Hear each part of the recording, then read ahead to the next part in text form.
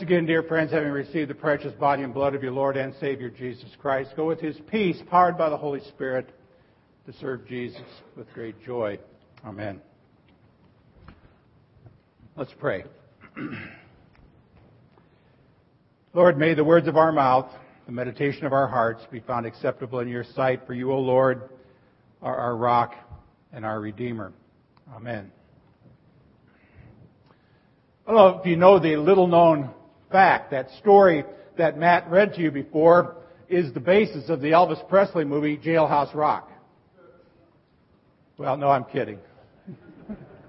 But wouldn't it have been great if that's where Elvis got the impetus when the jailhouse rocked?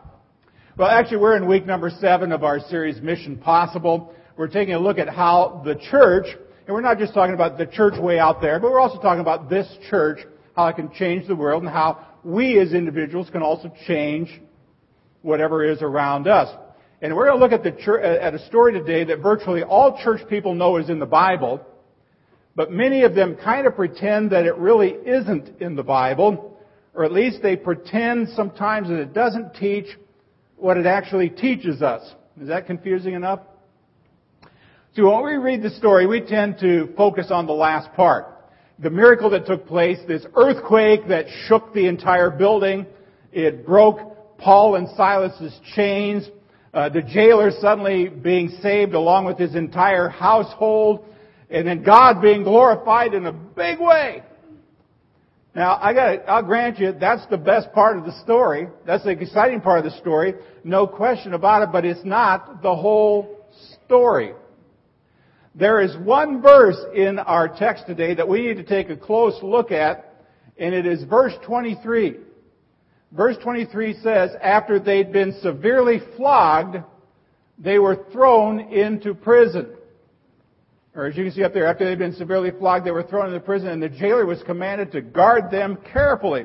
Now, since this sort of thing doesn't normally happen where we are, we sometimes forget that there is opposition to the gospel in this world. We sometimes forget that suffering for the sake of the gospel or suffering for the sake of ministry actually happens. In fact, many people have kind of picked up the idea that ministry should always be successful. Whatever you do in the name of the Lord is going to be blessed. And then they kind of view that any opposition or any conflict must be a sign that somehow God isn't with you. I mean, I've heard people actually say this to other people. They say this in a well-meaning fashion. They say, well, maybe the reason that you have so many problems in your life is because you're not in God's will. I mean, I've actually heard people tell other pastors that, maybe the reason your ministry isn't doing so well is because you're not in God's will. When I hear that, I think of poor Paul and Silas, who faced tremendous opposition, and yet they were right smack dab in the center of doing God's will. And friends, I want you to understand something today. God has not withdrawn His hand from your life. God has not withdrawn His hand from whatever ministry you may be involved with, but you might think He has if you buy into the idea that success or life or ministry should always be easy. I also know that there are some people who believe that God has withdrawn His hand, and they view that every obstacle that they face in life is a sign that you ought to give it up and go do something else.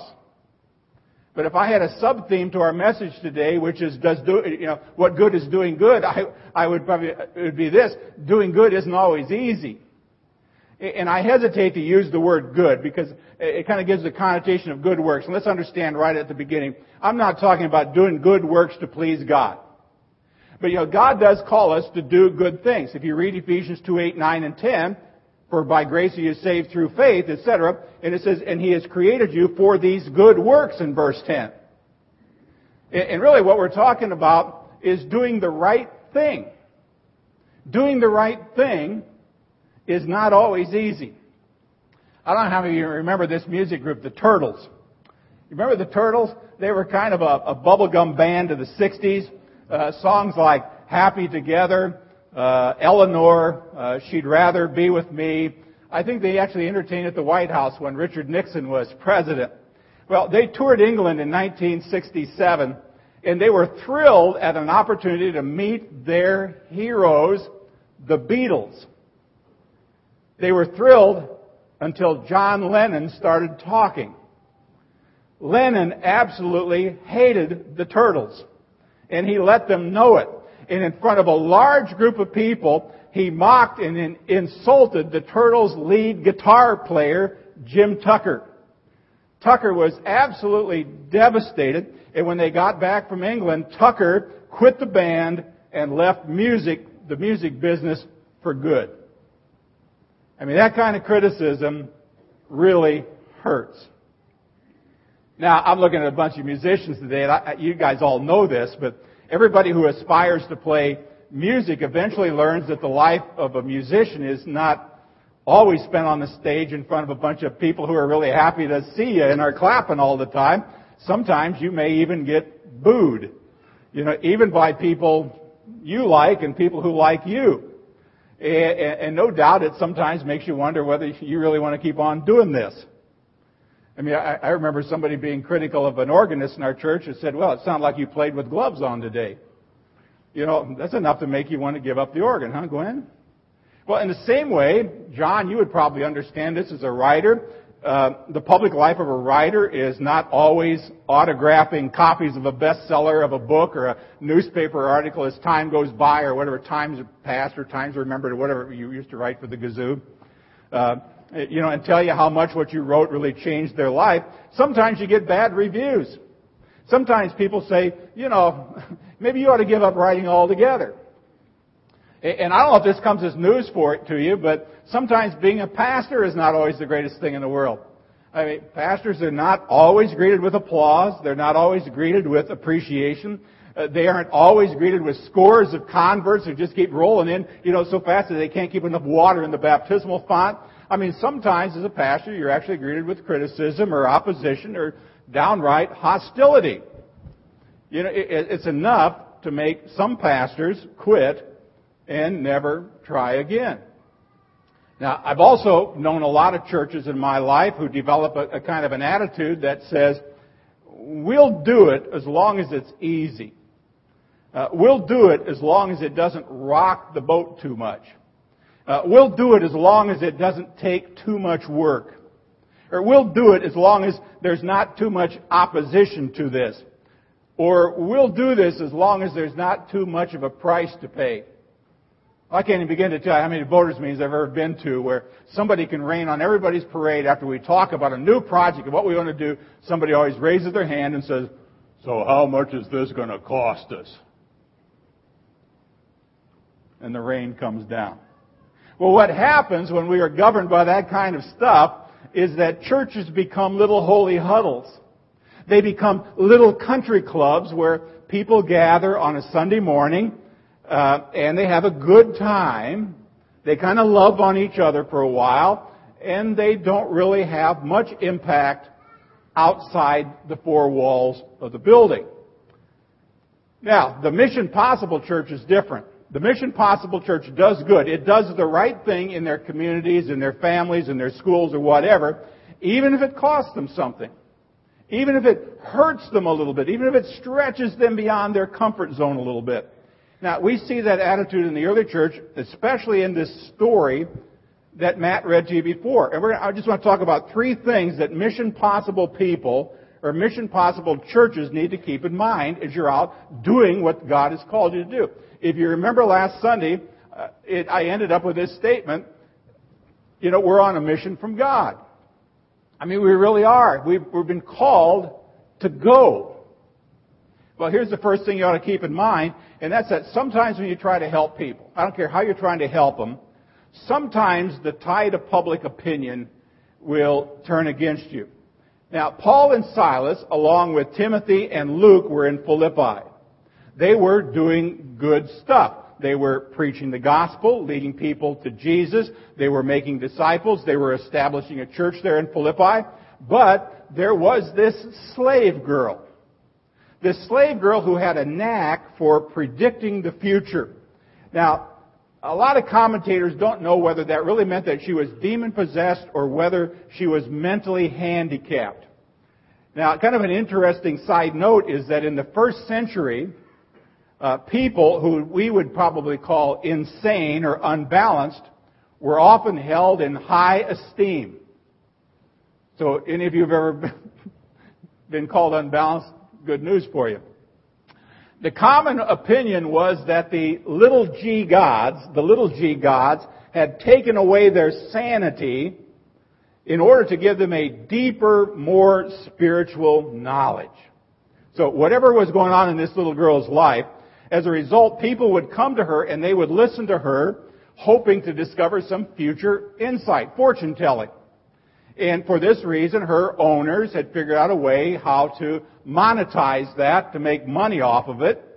And as Paul and his team were working, you notice it says she followed along, and she kept pestering and pestering and pestering. And finally, Paul had had enough. And in verse 20, what does it say? In the name of Jesus Christ, I command you to come out of her. And immediately, it says she was healed. The spirit left her. Sanity returned. And her owners suddenly, they just lost it. Why? Their source of income had blown up. I mean, you want to hurt somebody, all you do is talk about their money. I mean, even Luther says the last thing converted in a man is his wallet. So what they do, they grabbed Paul and Silas. They took them to the authorities, accused them of breaking Roman law. By the way, Paul was Roman. This comes into the story a little bit later. But they still accuse him of breaking Roman law. And the crowd gets involved, and suddenly everybody's against Paul and Silas. Now, this is maybe some of you kind of missed in the reading, or what I said before. They got mad at Paul and Silas. Why not at Timothy and Luke? That's an interesting thought. Why mad at these two? Well, very simply, Timothy and Luke were Gentiles. Paul and Silas were Jews. It made them an easy target of what we might call today anti-Semitism here in Philippi. Paul and Silas had done nothing wrong. In fact, they'd done something pretty good. They restored sanity to some troubled young girl. And their reward was what? Being beaten and thrown into jail. Now, here's what we need to remember. You know, sometimes you do good and the crowd won't cheer. They'll jeer. They'll twist your words. They'll question your motives. They will misrepresent your actions in order to make themselves look good and to make you look bad. And when that kind of a hive mind kicks in, everything gets out of control. I'm going to take you back to an example around Easter of this year. Maybe you remember, you see this next picture, when Tim Tebow accepted an invitation to preach at First Baptist Church in Dallas around Easter time this year. Someone in the media decided that the pastor was a little bit too outspoken on some issues. And the one issue had to do with homosexuality. And of course, adding Tim Tebow's name to this article kind of made all of this front page news. One media outlet wrote that Tebow and First Baptist of Dallas have set a special hate date. And then suddenly all the other media joined in, along with thousands of bloggers and tweeters and Facebookers, and there were accusations flying all over the place without any regard for anything fair or accurate, until it finally, the whole thing just kind of spun out of control in just a matter of days. And Tim Tebow, if you remember, ended up canceling his speaking engagement, and the media, guess what? Suddenly lost interest in First Baptist. Suddenly lost interest in that pastor, but they didn't lose interest in Tim Tebow. The criticism started going back another direction. The criticism said, Tim Tebow's weak. Tim Tebow should never have caved in. I mean, if Tim Tebow is such a solid Christian, he should have never worried about it. I mean, Tim Tebow is only more interested in his football career than he is in preaching the gospel and saying what's right. And it went kind of on and on. It was just sickening, really, is what it was. Now, I got to tell you, regardless of your opinion of Tim Tebow's football skills, this guy, I think, is honestly just trying to be a faithful follower of Jesus. And guess what? He gets attacked from all sides. It's just not right. Now, should he have canceled that speaking engagement at Easter in Dallas? I don't know. It wasn't my call to make. In fact, Tim Tebow and I have an unwritten agreement. I don't second-guess his decisions, and he doesn't second-guess mine. Not that we're friends or anything. I do follow him on Twitter. Now, here's my point. There are going to be times when you or we as a church can make a sincere effort to actually do something good to help other people who cross our path, and in so doing, we may face fierce opposition and sometimes just downright persecution. And those of you who experience this know that this hurts, it's discouraging, but it's never any reason to say, I quit. See, the truth is that if we are actually out there doing what God has called us to do, to bring Jesus to bear on the lives of other people, we are always at risk of being mocked. We're always open to being ridiculed or criticized. We're at risk of being accused of saying things we never said and believing things that we never believed. I mean, I certainly have had that happen to me. Oh, you're a Lutheran. You must hate, whatever. I mean, one time somebody said, oh, you're Lutheran. You must really hate Catholics. Really? I hadn't even thought about it. But that was just a judgment. It's an unfair one. The truth is that sometimes we're going to run up against major roadblocks. Now, does that mean that God's telling us to quit? Well, absolutely not. Does it mean He's withdrawn His blessing on our life? Absolutely not. What it does mean is that you and I live in a fallen world. You and I live in an evil, wicked society, filled with a whole bunch of sinners just like you and me. And sometimes when you walk this rugged road amongst a bunch of sinners, life's pretty rugged, and sometimes you get beat up. Sometimes doing what's right doesn't sit well with people. And sometimes you get hurt because of it. But we got to keep on doing the right thing, even if the crowd is jeering and not cheering. Now, here's the second thing to remember. When things go wrong, the best thing to do is keep on singing. You wonder why we sang that opening song? I mean, there it is. The best thing to do is keep on singing. It's singing hymns. Now, Paul and Silas were mercilessly beaten. They were thrown into jail. They were put in stocks, chained. You ever think about what their response could have been? They could have concluded that God was no longer with them. They could have concluded that maybe, God must be punishing us for some sin we committed, or that God didn't really care what happened to us, or God's asleep and forgot about us, or God doesn't remember who we are. They could have been bitter about the mistreatment. They could have been bitter towards God. They could have been bitter towards the Roman government. They could have been bitter towards the jailer. They could have been bitter towards that crowd. They could have said, wow, this is the thanks I get. This is what happens when you try to help people. They could have turned against each other. Silas could have said, Paul, why don't you keep your big mouth shut? That little girl wasn't hurting anybody. They could have had a pity party or a bitter quitter party. That's kind of hard to say. Try saying that a whole bunch of times. A pity party or a bitter quitter party. But of course, that's not what they did. Verse 25 says, about midnight, Paul and Silas were praying and singing hymns to God, and the other prisoners were listening to them. I preached on this one time down at Angola prison. I asked the guys, I said, I want you to tell me what. Let's say that you're all in your cells tonight, and there's an earthquake across Angola prison, and all the doors fly open, including the front gates. What would you do? Well, there's some guys who are saying, feet don't fail me now. And they were like, I think Doc's setting us up for something here. And finally one guy raised his hand and he said, I think the answer might not be what we'd like to do. He said, we'd like to just run. He says, but maybe we should stay here as a living testimony. Whoa. And maybe sing a few hymns, huh? Go get the main prison gospel band together. You know, in 48 plus years of ministry, not once have I ever gotten beat up. Not once have I ever gotten locked up, although a few times I remember thinking I might well have. I did, however, experience a few setbacks in ministry. There was some opposition to some things that I was trying to convince congregations to do. And I'm convinced that my initial reaction in each of those times was not to suddenly say, "Where's my hymn book? Where's my praise and worship music?"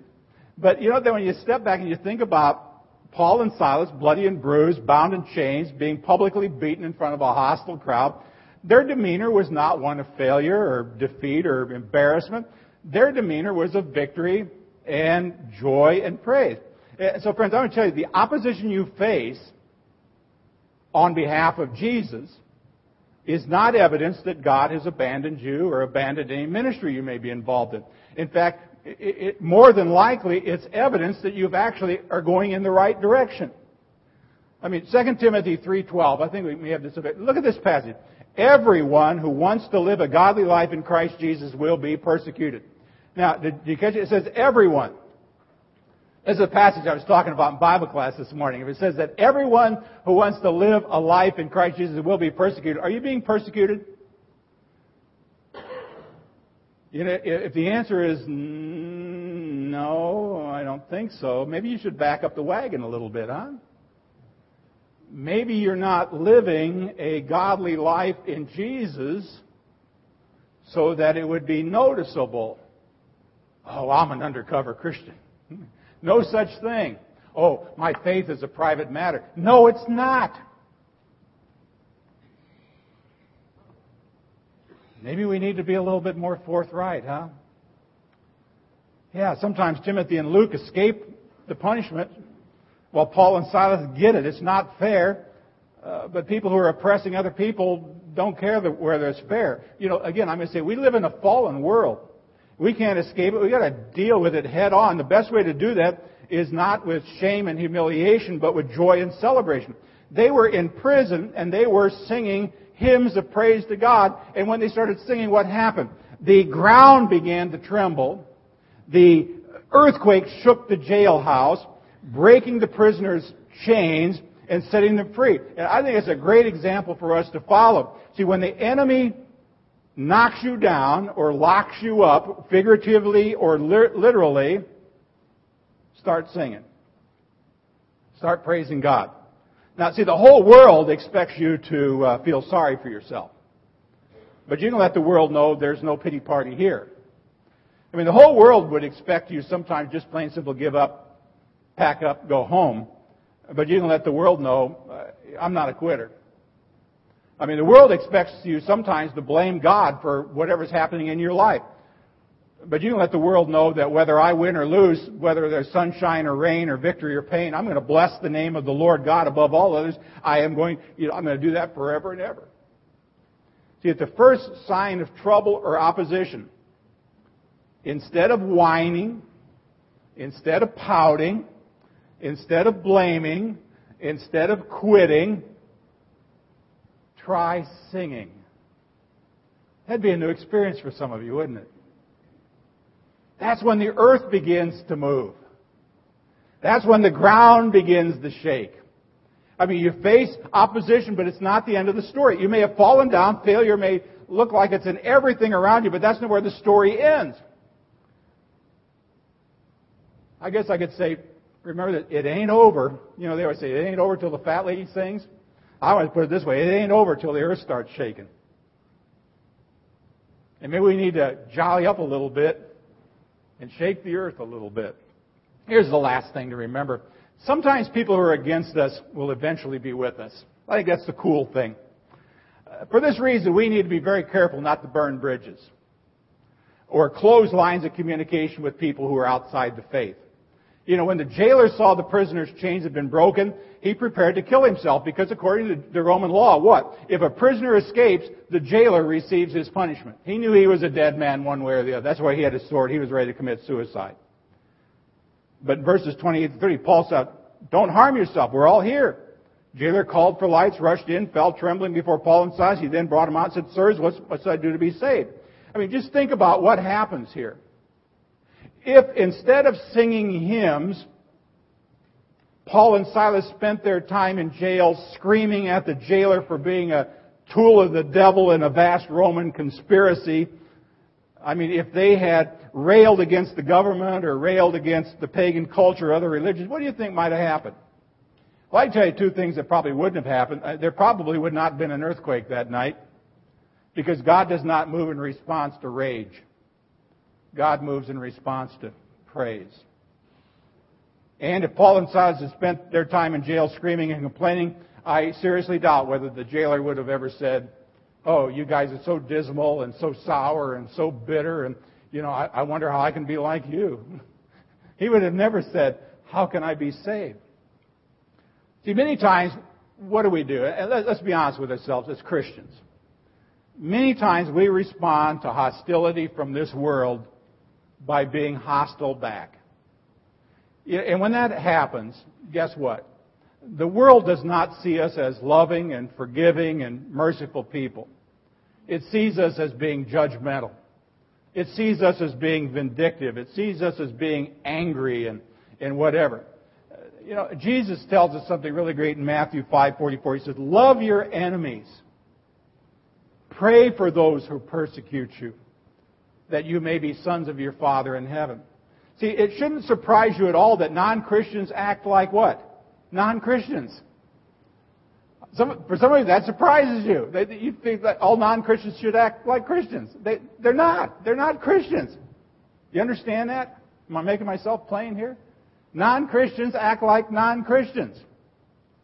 Now, it shouldn't surprise us when they oppose us, if we're out doing God's will. But don't alienate people who've not yet made a decision to follow Jesus, even if they're hostile. I've been walking through Angola prison for over a dozen years.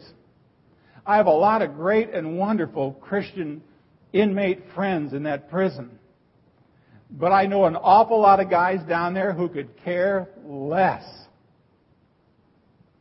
who are not going to show up for one of my classes. They're not going to show up for a worship service at night. They're nasty people. But I'm still nice to them. I walk through and I say hi. I stop and talk to them. Find out what they're doing. I still invite them to come. I want to build a bridge, because someday, sometime, it could be that somebody would say, when I say, "Hey, you ever think about coming to worship tonight, Main Prison? I'm going to preach." The guy goes, "Sure, why not?" Maybe that would happen. See, a lot of people eventually will come around if they see Jesus in you, if they sense the presence of Jesus in you and what you say. See, we need to remember that our message and agenda is not really a political one. We're not really at war with the culture, even though the culture may be at war with us. Our goal is not necessarily to win political or legislative or cultural battles. Our goal is to lead individuals into a life-changing connection with Jesus. And there are some people who just are not going to like us if we really operate as Christians out in this world. But someday, they may end up loving us as much as we love them. That's why we need to treat them not like enemy, but treat them like future family. Now, I'm going to tell you something as I close this message. This is a whole lot easier to say this on a Sunday morning than it is to live it out on a Monday morning. I know that. It's easier to say it here than when you're actually out there. That's why you kind of need to settle something in your mind right now, and that's that when people are critical of you for taking a stand for Jesus, when people are critical of you or oppose you or persecute you because of who you are in Christ, respond with the love of Jesus, just as He taught us to do. And in so doing, we will discover many times in time, many of our enemies will become some of our best friends. See, doing good in the world isn't, in a world that isn't good, is never easy. And doing the right thing in the name of Jesus doesn't come without a price. God's places in this world to be a light, to be salt, to show people what His love and what His grace and His mercy are all about. And the bottom line is sometimes it just plain simple hurts to do that with other people. But I want you to remember how this story ended. The jailer was saved.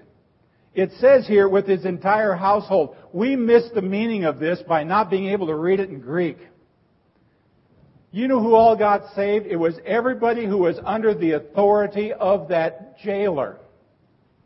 That meant that all of the other people working in that prison under his authority got saved that night. It's like the warden got saved and every officer got saved. And he went home and everybody in that guy's family, from his wife to his kids to his servants to everybody who worked there. I mean, it wasn't just one guy who got saved and his wife and a couple of little kids. Just think about what happened.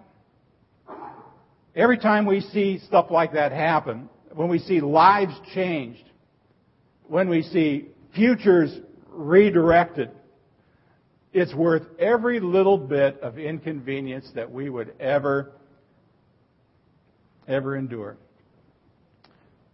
So, last week I ended up by saying, we're on a mission from God. Well, I'll say it again. We're still on a mission from God. What good is doing good is worth everything.